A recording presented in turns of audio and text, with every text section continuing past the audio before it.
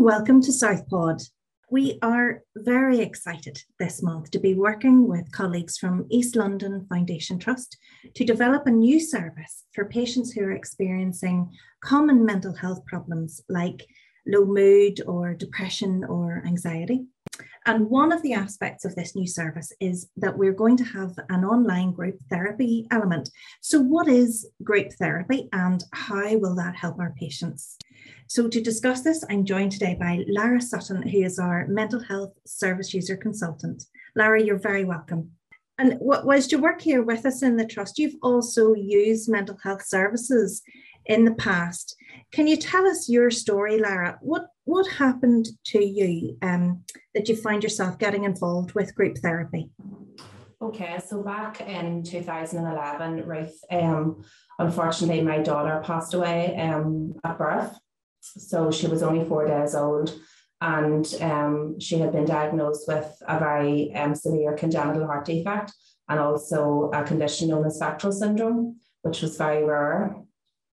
So we had been attending Royal Victoria Hospital to a number of specialists during the pregnancy, but unfortunately, whenever Katie was born into July 2011, her prognosis was very poor, and after having taken advice from as far away as Birmingham, they decided that unfortunately there was no treatment available to her, either there or in Northern Ireland. So the medication was stopped and she received palliative care, and unfortunately then she passed away at 4 days old in the Royal. So my pregnancy was quite complex, and it was also a twin pregnancy.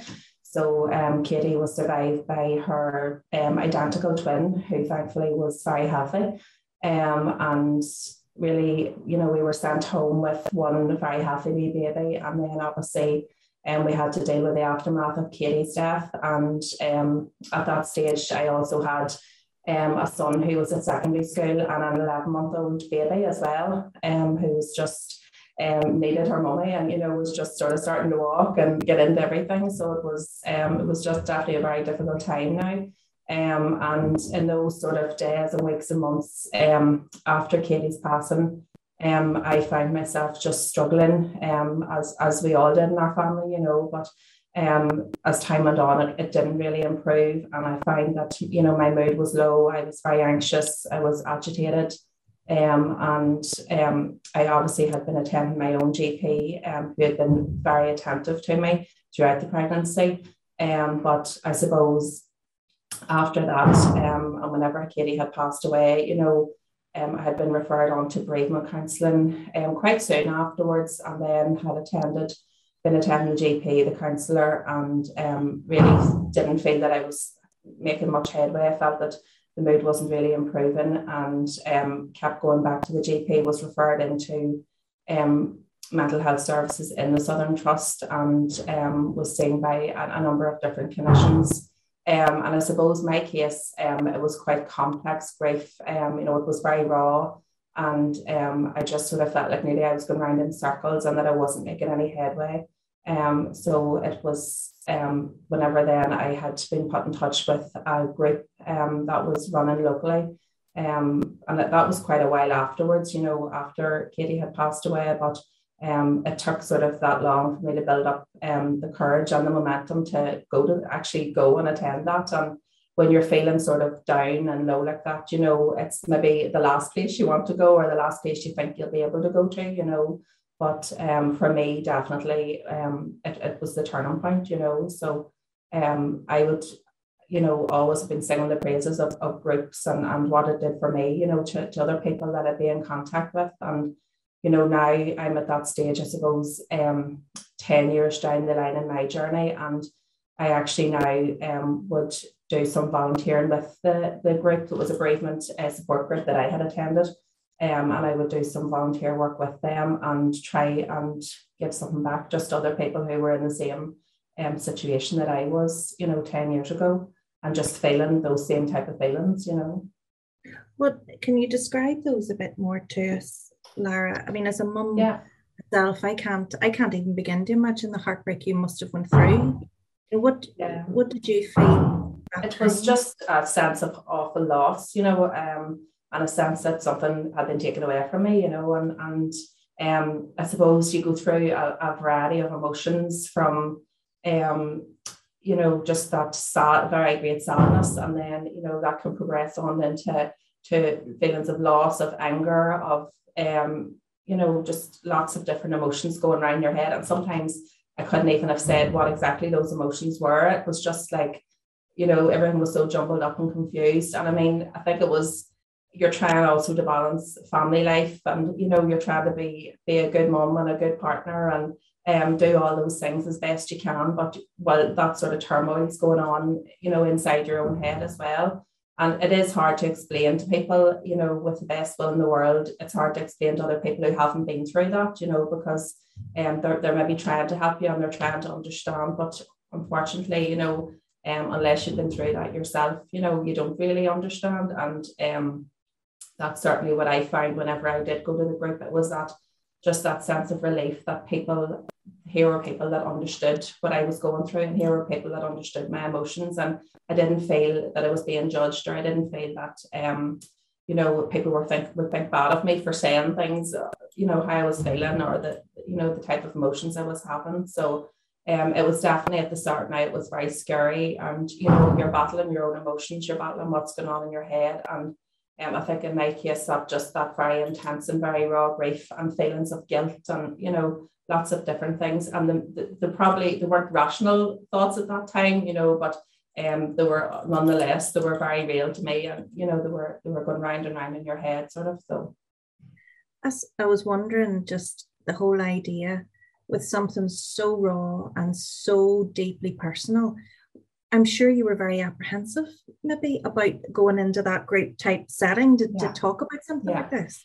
Definitely was, Ruth. And, I sort of thought about it for quite a while, and I talked it over with my partner and with my mum as well. And, there was a fear of going in and the unknown, and fear of opening up to strangers, obviously, and, having to go in and introduce yourself and tell your story. And I mean, like at that time, definitely my emotions were still very high. And, people might look at me now and think, oh, she can talk about it now, but back in those days, when it was very raw, like I couldn't even have spoken about what was going on without crying, and that seemed to be all I did sometimes, was just cry, but now I do feel like I'm able to, speak about it, and maybe be able to give somebody the hope that if they're feeling like they would like to go to a group, or, they'd like to attend something like that, well, it's a safe place. It's, it's confidential. And that's one of the things I was worried about, maybe that,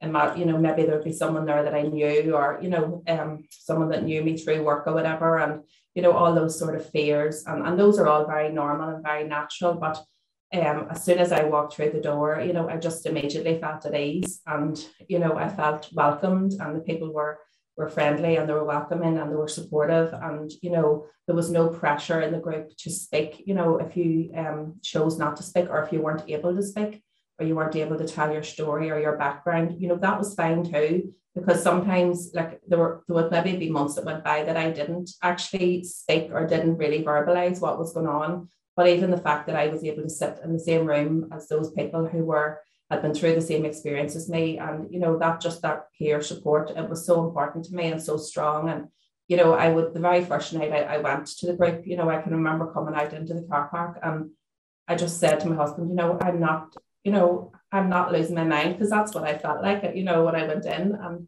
I just came out, and I was nearly skipped out, because I felt I was on a high,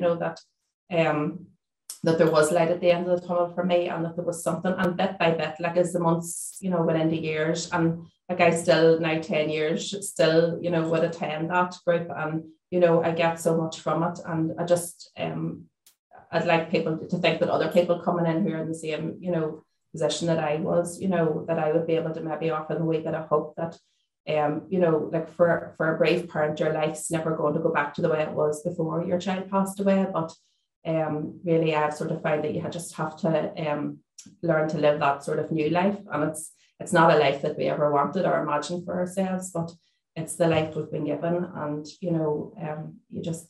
I feel that life's so very short and very precious, and you just sort of have to to cling on to it and to try and make the best of it, you know. So for me, the group was just a godsend, you know, and you do develop friendships and you develop relationships with people who are there. And there's people who you are sort of drawn to. Like I find, a few different people within the group who I would have had in common with. Maybe, our children would have been a similar age, or, we would have had similar interests or whatever. And you do build up a rapport with people, and it's nice, it's nice to get to know people like that. And just that support is great,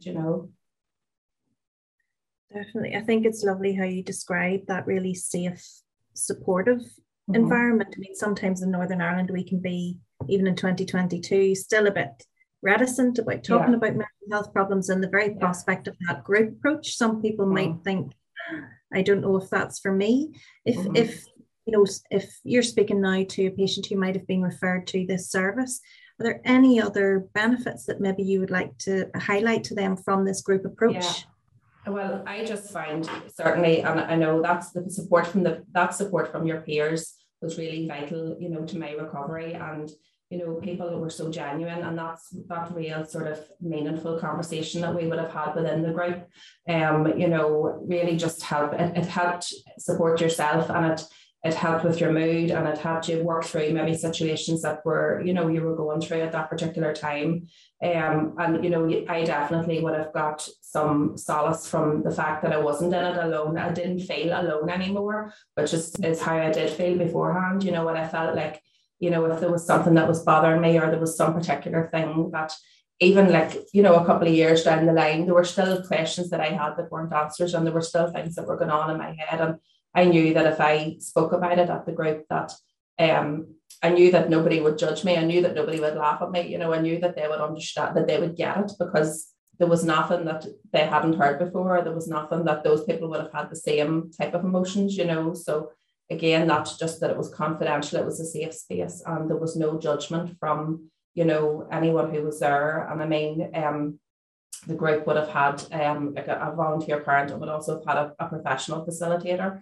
So, if there ever were things in the group perhaps that came up that people felt uncomfortable with, that would be addressed and dealt with, by the member of staff. But I find, for me anyway, the group work taught me coping mechanisms and coping skills, and things that now 10 years later that I can carry through and use, every day. And I mean, don't get me wrong, like I have a good life now, and I have a happy life, and I have a great family and a great husband and a great job. And, but there are days when I go back there, and that's normal, when there's days I go back to that room, in the Royal Victoria Hospital, and I'm standing there, but I now have those sort of skills that I have built up over the years, that whenever I'm having bad days like that I can go back and work through, things that I learned when I was at the group, and those things I'm hoping will carry me through, the rest of my lifetime, and they're things that we